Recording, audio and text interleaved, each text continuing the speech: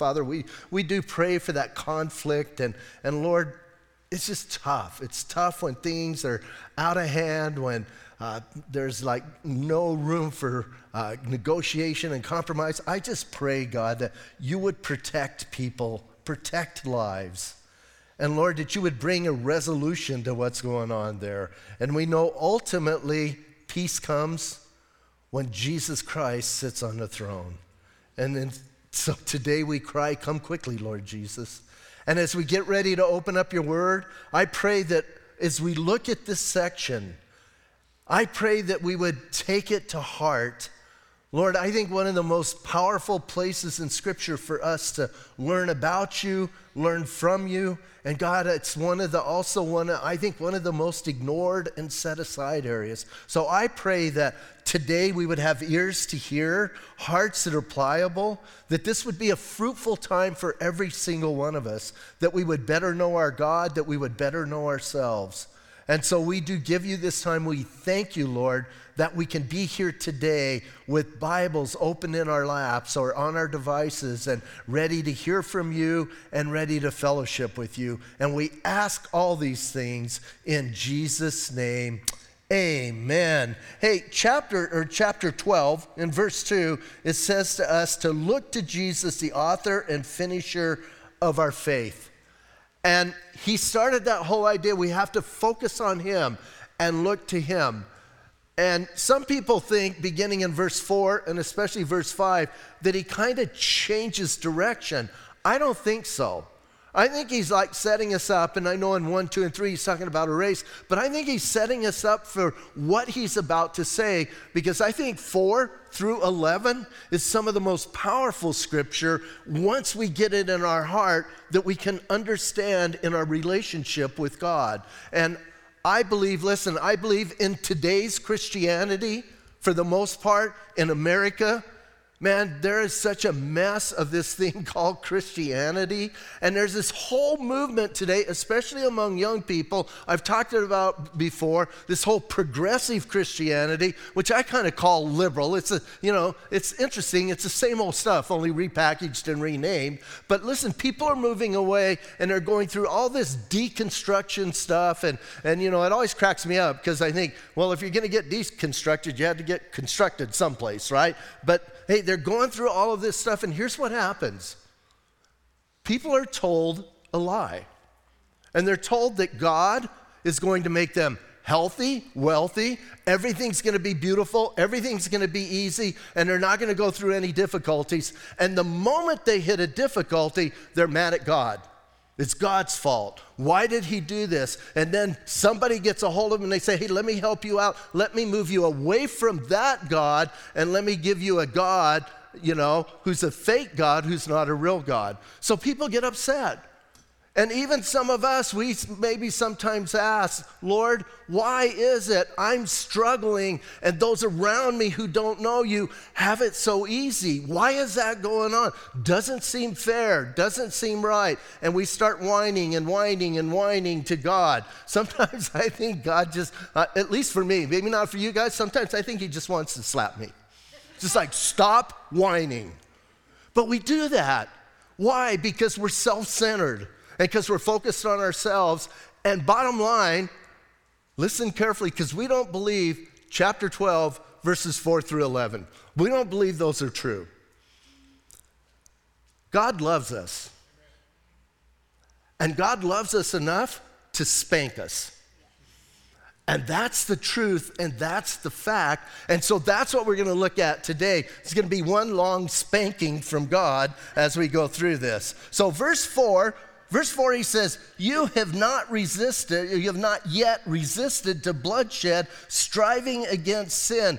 Now, think about these people that he's writing to, and he says, you focus on Jesus, you look at Jesus who, for the joy set before him, right? He ignored the cross, went through the cross, despising that shame, despising that sin, and he went through all that in 2 and 3. And then, listen, then he says, you guys, you're kind of having a fit. Listen, you've not yet shed blood. Why are you having such a fit? And think about that. Think about the next time you start whining. Shed any blood yet? No. You know, sometimes when people tell me how tough they have it as Christians, my pat answer, so you may not want to come to me for counseling if you're having a tough time. My pat answer is this: when you get to heaven, tell Paul about that. Listen, we don't know anything about, realistically, we don't know anything about suffering. Yeah, our feelers get hurt and we get upset and those kind of things go on, but most of us have never suffered the true suffering. And, you know, we go through hardship. So here's what he says, guys. Here's what he's saying in verse 4. Come on, buck up. You haven't died yet. You haven't shed blood yet. So let's get going and let's look at truth and let's look at reality and quit thinking that your life has to be a bed of roses and your life should be so easy that you don't have to struggle at all. So then he says, I love this part, verse 5, and you have forgotten the exhortation which speaks to you as sons. Now, before I read on, he's going to quote Proverbs. My translation says, you have forgotten. Some translations say, have you forgotten? I believe you have forgotten is more accurate. I don't think he's asking a question. I think here's what he's saying. You have forgotten what the Word of God says, because if you really remembered what the Word of God says, you wouldn't be whining right now, and you wouldn't be in that place where you're mad at God, you want to walk away from God, but you're there. Why? Because you have forgotten what the Word says. You've forgotten the exhortation. And a lot of us, if we're really honest, we're there. And I think many of us, if we're really, really, really honest, we aren't people who've forgotten. We're people who've never read it in the first place. Listen, you want to have victory in your life, this thing called victory, you got to know the Word of God. Why? Because the Word of God reveals God. I don't believe we need new light. I don't believe we need new revelation. I believe we need to believe the revelation we already have. And God has given us revelation of who He is, revelation of how we're to live, and who we are. And He says, listen, here's what this author's saying. You have forgotten what you're supposed to know. Now, I don't think that's necessarily like a horrible thing, because I would say a lot of us, hey, when things don't go my way, I'm a whiner. Ask my wife. And I'm not just pointing fingers. And I believe the Lord says, you have forgotten, Pat. Oh, yeah, you're right. And if we're sitting here today going, not me, then you've got other issues you need to deal with. And so here's the thing. A lot of us, when we're disciplined by God, we get upset and we get mad. When I was a kid and my dad disciplined me, I didn't like it. I didn't go, oh, please, Dad, please, please do this. I was saying, please, please don't do this, right? And whenever I got busted, here's what I thought. Do parents have like spies everywhere? And so when we're disciplined by our parents, and we're going to talk about this because I know this is a touchy area for some people. I know some people have been abused by their parents, abused by their fathers, and I'm going to try and cover that in a moment. So I understand that, but generally speaking, parents discipline us because they want us to be the best we can be. They're doing it for our good. So our Heavenly Father, how much more Him? So here's what He says. Again, He says, listen, you have forgotten the exhortation which speaks to you as sons. Do you know we're sons of God? And I'm not going to work real hard to try and make this politically correct and say sons and daughters when sons, that's generic. We understand that, right? Nod your heads, ladies. Look, we understand we're all in this together, right? He's using that term in a broad sense and in a real sense, but do you understand who we are? Do you understand what that means? If I'm a son of God, then God has the right to train me and bring me up and grow me up, just like my earthly father had the right to train me and grow me and bring me up. Now, when we think about people being abused and stuff, and I'm going to cover it a little bit later, but when we think about that, you need to understand the culture he was writing to, because sometimes we go, well, that might have worked for that culture, but it doesn't work for this culture. Well, let me let you in on something of that culture. Rome, in those days, a father had absolute authority over his children, and especially his son. Complete, absolute authority. When the child was born, he could give a thumbs up or he could give a thumbs down to have that child executed at birth. As that child went through his life, at any moment that father could have him executed. So I think they had it a little bit worse than we do. So that's a culture he's writing to. So don't kind of think, the Bible really doesn't know what I'm going through. Yeah, the Bible understands, but again, speaking generally, so here's what he says. He says, speaks to you as sons, and then he goes on in the middle of verse 5, my son, do not despise the chastening of the Lord, nor be discouraged when you are rebuked by him. For whom the Lord loves, he chastens and scourges every son whom he receives. Now he's quoting Proverbs chapter 3 and bringing that into Hebrews and bringing that into our world and our life. And he's telling us something. Do not despise the discipline of God. I think the word chasten for some of us is just kind of like we don't get that. So we'll just say discipline.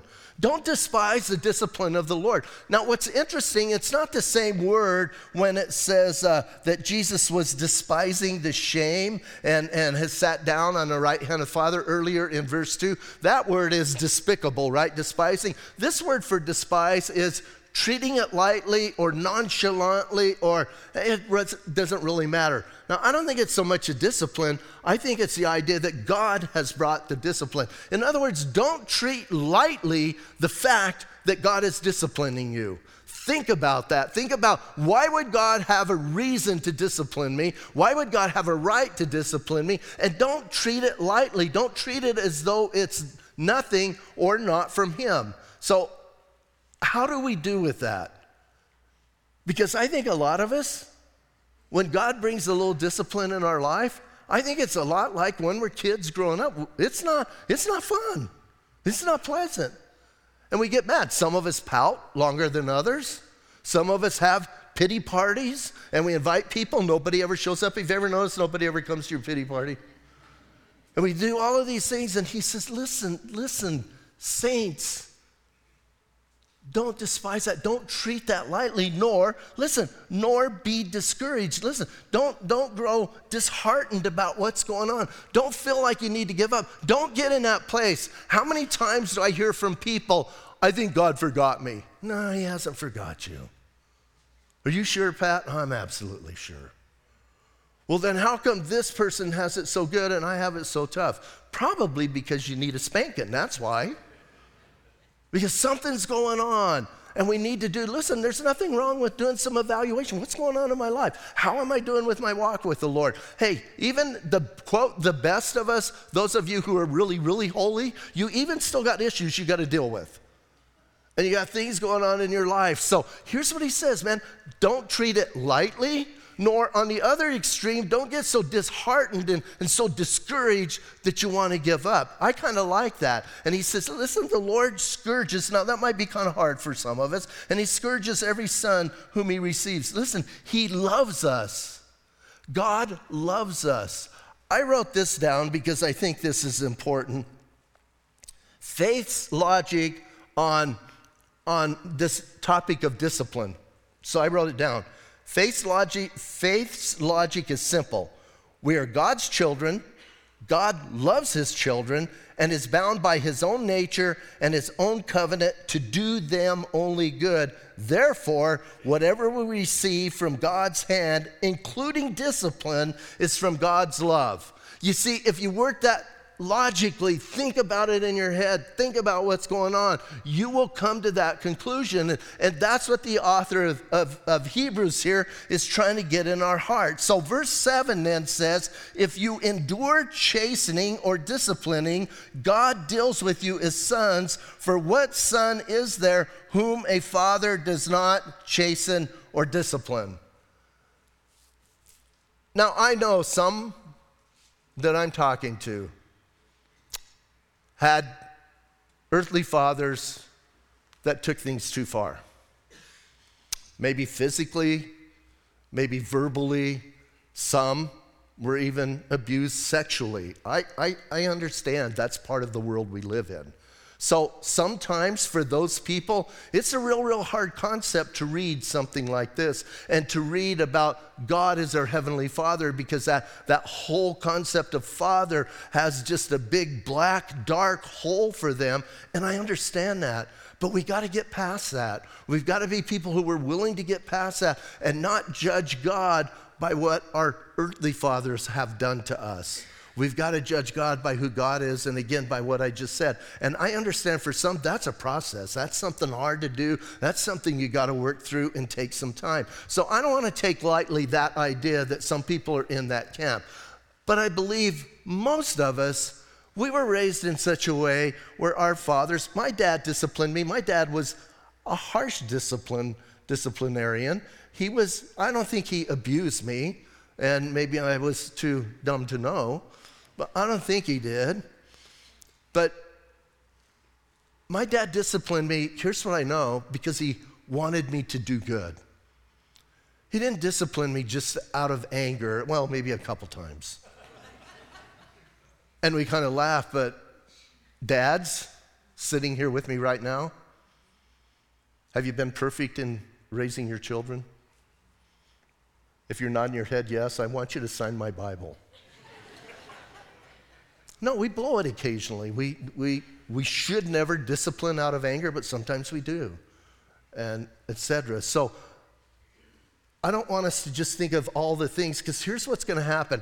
We're going to start doing that, then we're going to project that to God, and then we're going to figure that God doesn't love us and that God flies off the handle and God does things. No, whatever God does is perfect and right and just. So getting back to the idea, here's what he says. Dads discipline their own children. I remember hanging out in the neighborhood. When I was a kid, you went outside, right? We didn't know what it was to stay inside. We would go outside, and one of our favorite things in the summertime, my friend next door had a huge evergreen tree that the branches wove like this, like you could almost sleep in it. And we would get a box up there, and then we would fill up water balloons. And then cars would go by. Now, it's kind of stupid to do that from your own yard. But kids aren't bright. Pew! We would hit cars, bomb them, and then we bombed this one car really good, and it was our coach from PE, our PE teacher.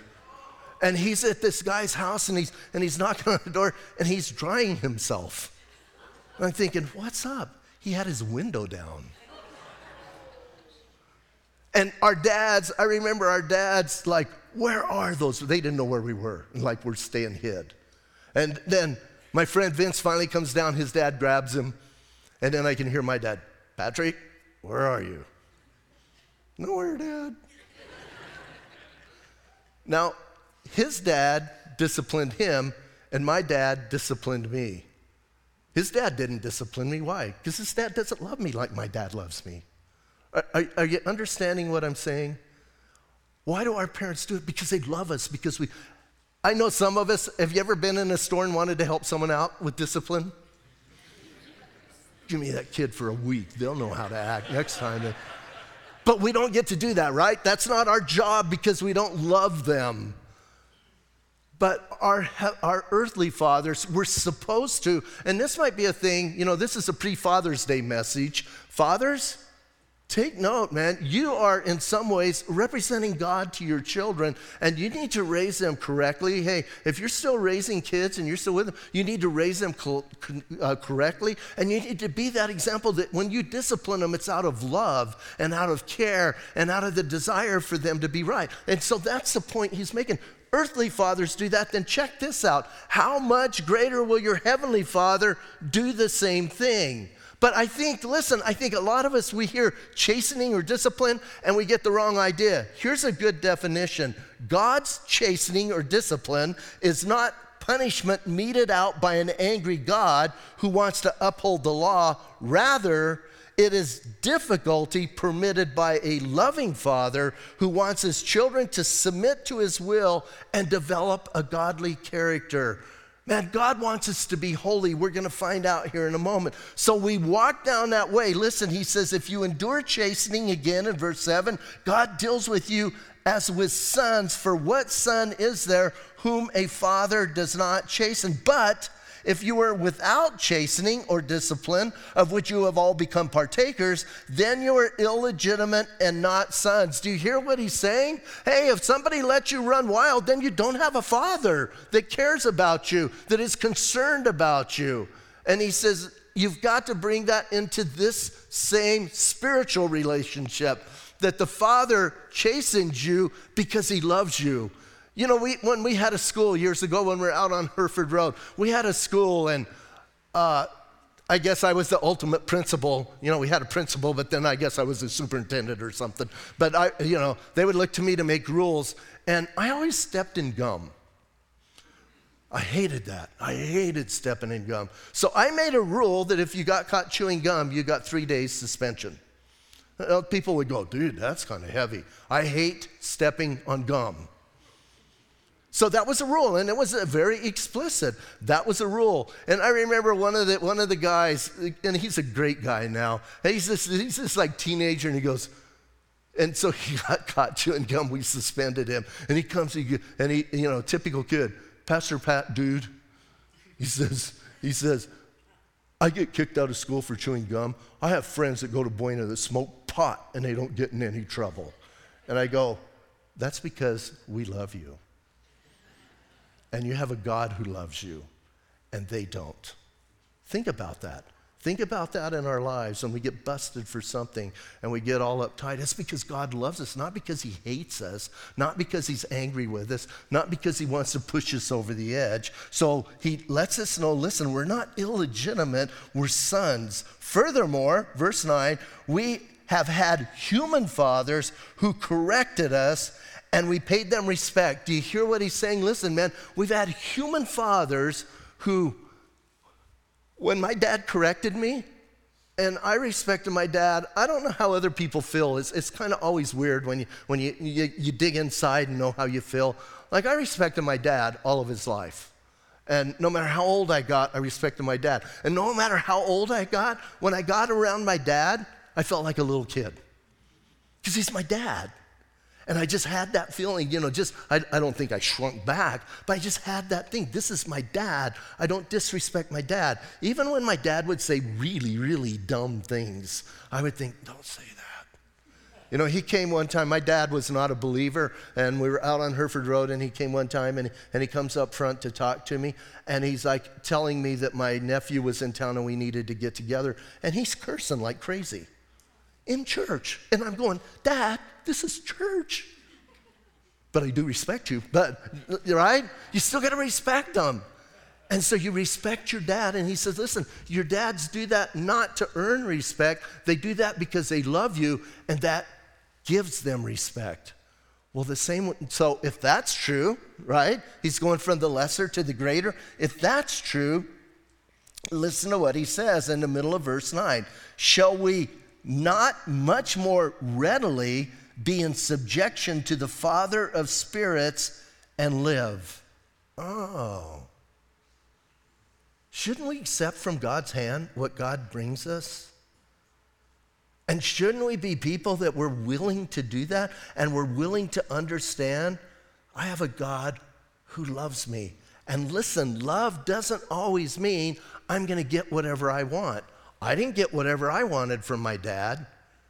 As a matter of fact, I got very little what I wanted from my dad because my dad was weird. My dad was a guy like, you'd say, hey, Dad, what do you want for Christmas? Here's what I want. My dad would go to a secondhand store and buy something close to that.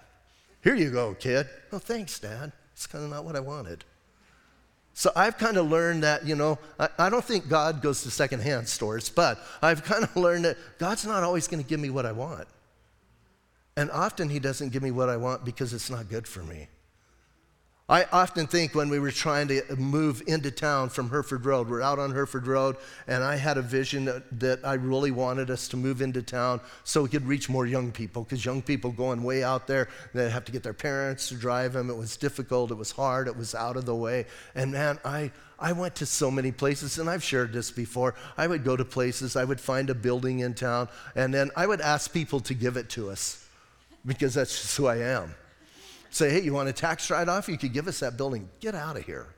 And I would write letters. I remember different things. I would write letters. At one point, Robert Furrow said, would you stop? You're embarrassing me. And I said, Robert, my Bible says you have not because you ask not.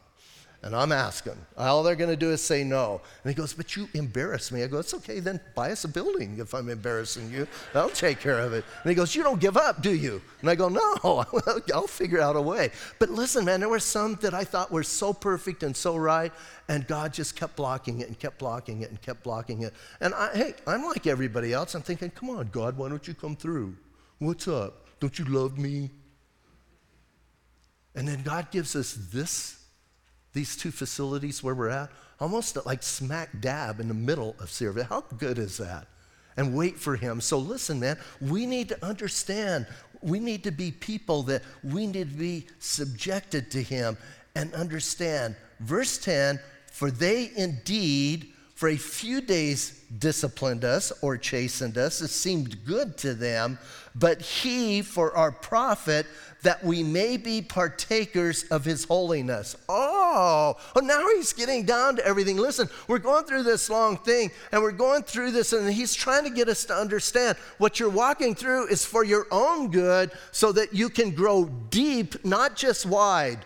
Listen, a lot of us are really wide in our Christianity, but we're about an inch deep. God wants us to go deep. And you're only going to go deep when you walk through deep things with God, difficult things, hard things, things that you never dreamt you were going to go through. You go through those with God and you begin to understand him, have a greater grasp and concept of who he is, how he loves you, and what he does. And then you're going to have a deep, not a shallow relationship. You're going to have that deep, abiding relationship with him. And that's called holiness. And that's God's goal for us. That's what he desires to do for us. Now, I wrote down, I think there's like 3 different kinds of discipline. And we'll kind of go through those here and look at them. I'm not going to go in depth, but I put up some scriptures. But I think the first one is corrective. And when I think of corrective discipline, I think of David. And David kind of talking about it in Psalm 119. But most of us know the story of David, right? We just looked at that. David, Bathsheba, Uriah, child, and there was some corrective discipline in David's life, right?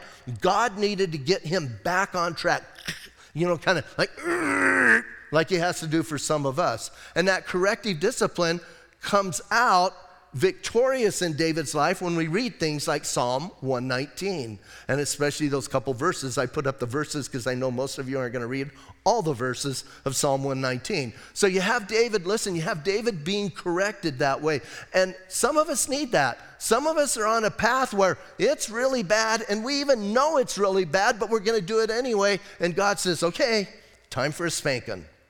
Let's go. And he's going to get us, and we should appreciate that. Why does God do that? Because he loves us, because he cares for us. And then there's a discipline. The next one I wrote down, there's a discipline of what we might call preventive discipline. And I put down 2 Corinthians chapter 12. Paul, what did Paul have? Remember, Paul had that thorn in the flesh? Oh, take this thorn away from me. Ain't going to do it, Paul. Please, God, take this thorn away from me. No, Paul ain't going to do it. God, would you take this stinking thorn out of me? This is a paraphrase.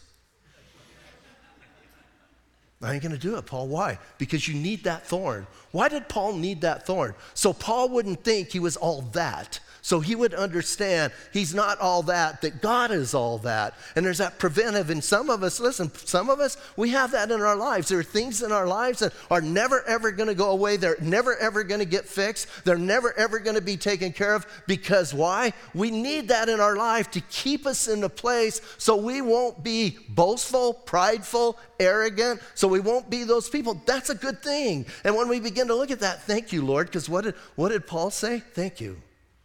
Because in my weakness, your grace is sufficient. In my weakness, your grace is made perfect, right? And so Paul accepting that. And then the last one I put is educational, and I put Job 42. You know, it's funny when people first get saved, how come they have the book of Jobs? It's where you look for employment, in that book.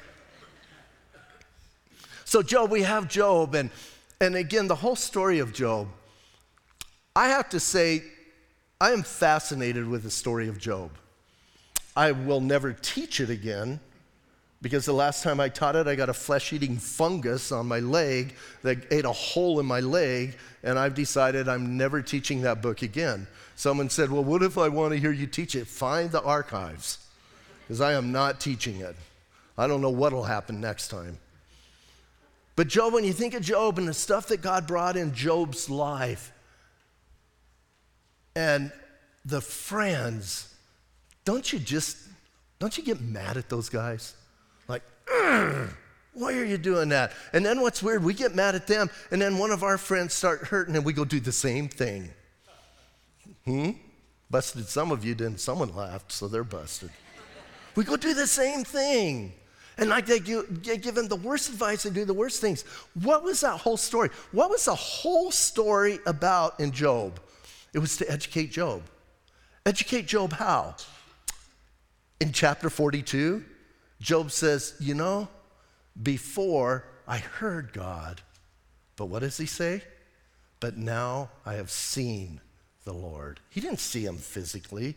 He saw him through pain and suffering and hurt and bad advice and garbage from his friends. And that young guy's the worst of all, man. I just want to smack that guy. Shows up, and then God, and then, do you understand? Job died never knowing the point of the book of Job. Here's what Job said. Why, God? And I love to share this because I think this is the educational thing. God says it doesn't matter why, and you don't even need to know why. All you need, Job, is me. Remember that in your heart and in your life when you're going through something. You can't put it together. You've confessed every sin you've committed. You've confessed every sin you've thought about committing. You've confessed every sin you're going to think about committing. You're just like trying to get everything out of you, and you've done it, and and again, this is kind of transactional Christianity. And then we think God owes us something. No. You know what God owes us? Hell. By his mercy, he gives us heaven. So Job, here's all you need is me. All we need is him. And don't ever forget that in your heart, because God may never show you why. He may never show you why you're going through it. And listen, I don't want to say that everything in our life is this discipline thing, whether it's these three or something, because some of the things in our life is because we're just stupid is why, and it's just things we do to ourselves, and it's on us. Don't be blaming discipline or God or anything else. And then some of the things are because other people are stupid and do things to us, right? But I think in almost anything, we can find God's hand and God's work. And have you ever just stopped and looked back over your life and thought about the things God has done in your life? Good, bad, ugly. I often talk about getting drafted. And I think most of you know, wasn't a favorite time in my life. I did not enjoy the military for a second. No, I just wanted in and out. I want to do my time, get out, kind of almost like, to me, going to prison. I'll do my time, and I'll get out. I'll keep my nose clean, do whatever it takes, and just let me out of here. But here's the weird thing. If those who got drafted, I don't know if anybody else in here, most of you are too young. But man, I just remember like I was a little put out. Like, why me? Why did I get drafted? And this is even before I knew the Lord. Why did I get drafted? That stinks. And I got drafted in 1974. In 1989, when I began the ministry in Bisbee and planted the church in Bisbee, I was diagnosed with a tumor behind my right eye, a tumor about as big as my eye behind my eye. And the doctor here in Sierra Vista was saying, this is serious, you need to get it taken care of. And I remember he was a doctor I used to trade with pottery because I was still doing pottery. And I said, well, can we trade and you can take care of it? And he goes, no, I don't know. And I go, have you ever done this surgery? He goes, no. And I go, well, want to practice? I mean, I was hurting. Listen, I didn't have the money. I didn't have the insurance. I didn't have anything. And then that doctor said, Pat, go to the VA. I got drafted in 1974 so that in 1989, God could take care of that tumor in my eye. Gaynell reminds me of that every time I start whining about the Army. She'll say, remember, 1989. You might not like 70. I'm sorry, I got drafted in 72, got out in 74. So remember, don't think about 72 through 74. Think about 89. Focus on that. And we need to know that. Listen, and God has that for all, I believe, listen, I believe he's got a plan. That doesn't mean everybody's going to come out the way I did, but he's involved in our lives.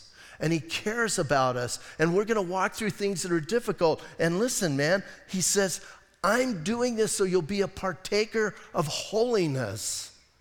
And sometimes that partaking of holiness comes through a victory in sense. And sometimes that partaking of holiness comes through tremendous defeat in our lives because we still can trust God when we're down in the bottom. So he says, do not despise nor get discouraged. And then he wraps this up in verse 11. He says, now, no chastening seems joyful for the present, but painful. Listen, isn't that true?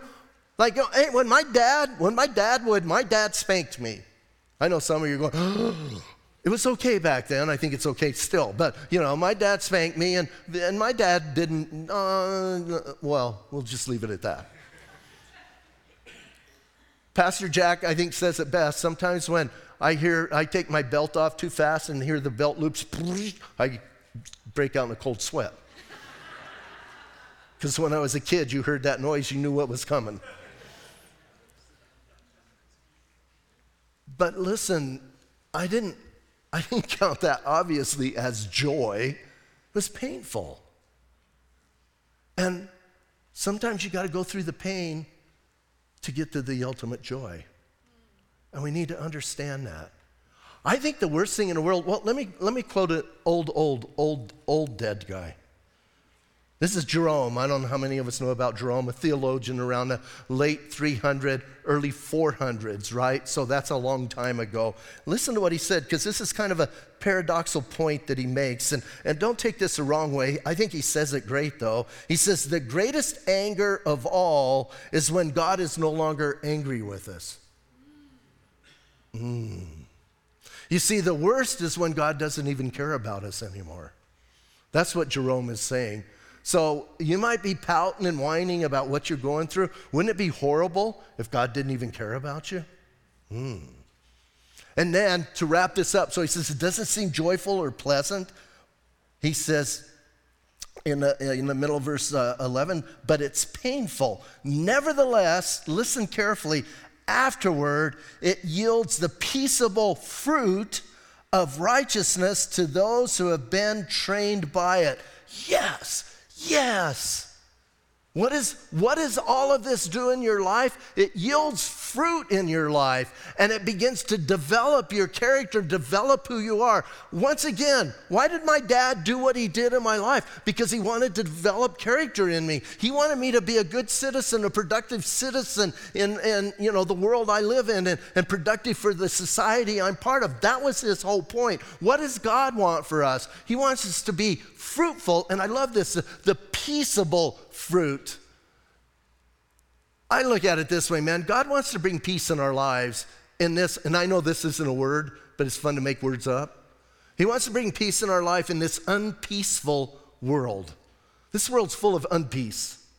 We need God saying, man, I want to bring this peace to you. I want this to happen for you. And I love this whole idea that, listen, we can be trained by God's discipline into this whole area of a peaceful righteousness, not a self-righteousness, a peaceful righteousness.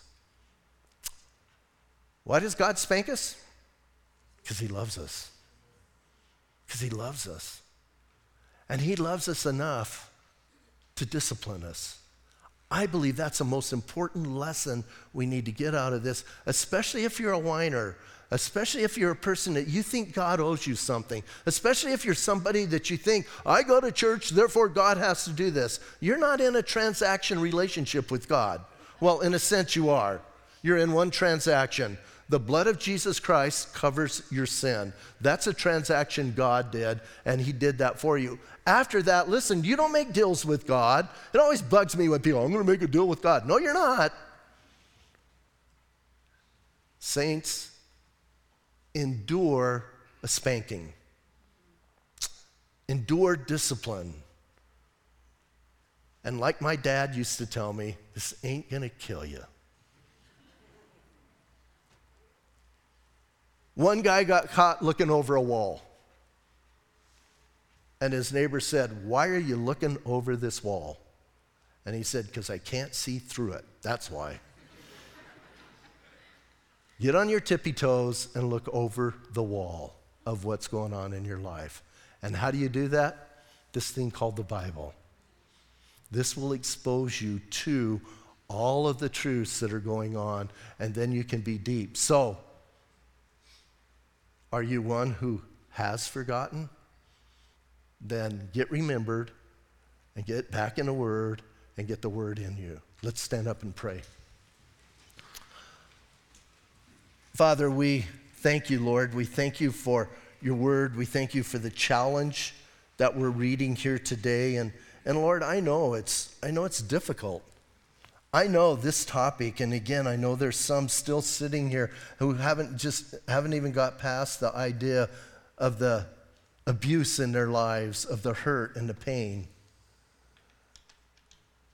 And Lord, I pray for them. I pray for a healing of their heart, a healing of those scars, a healing of their mind. And I pray that they can come to that place where they can understand that term father is not always negative, not always a black hole, not always ugly. And that they can come and worship you as the heavenly Father that you are. That's a good thing. It's a positive thing. And yes, it can even be a disciplined thing, but it's okay. For the rest of us, God, let us stop whining. Let's stop being people we're so self-centered, and we so feel that you owe us this great, wonderful life. We are taught that often in some places of theology, and we're taught that sometimes even just in the songs we sing. But Lord, let us be people who we receive everything from your hand as a gift from a loving Father to a son and daughter, that we would know this is from you because you love us. Let us get that heart of Job, no matter what's going on, and that we would know that you, God, are working. And I believe that takes faith. So Lord, increase our knowledge of you, increase our understanding of you, so that our faith will be in that God. And I'm going to ask you to stay in an attitude of prayer for another couple minutes. And if you are here today, if you're here this morning and you've never given your life to Jesus, you've never asked Jesus to come in, to save you, to take away your sin, today is the day to do that. You're not here by mistake. And even some of what I've said, some of what I've shared is, I know for some of us, man, you're hearing this and you're thinking, what is going on? And it's not making a lot of sense to you because you're not born again. So the Bible says that we're all sinners. Every person in here has committed sin. That's a reality, that's a truth.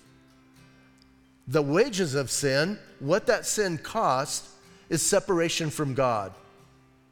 You cannot have a relationship with him. That's all bad news, and it gets, and it's about the worst news. You can't get close to God.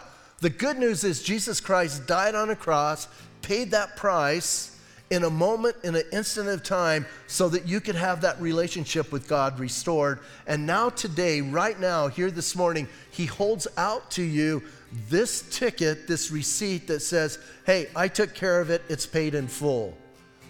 All you got to do is take it from him and receive it. To do that, you got to let him know. So I'm going to lead you in a prayer, and you can repeat this prayer with me. You can say it out loud. You can say it silently.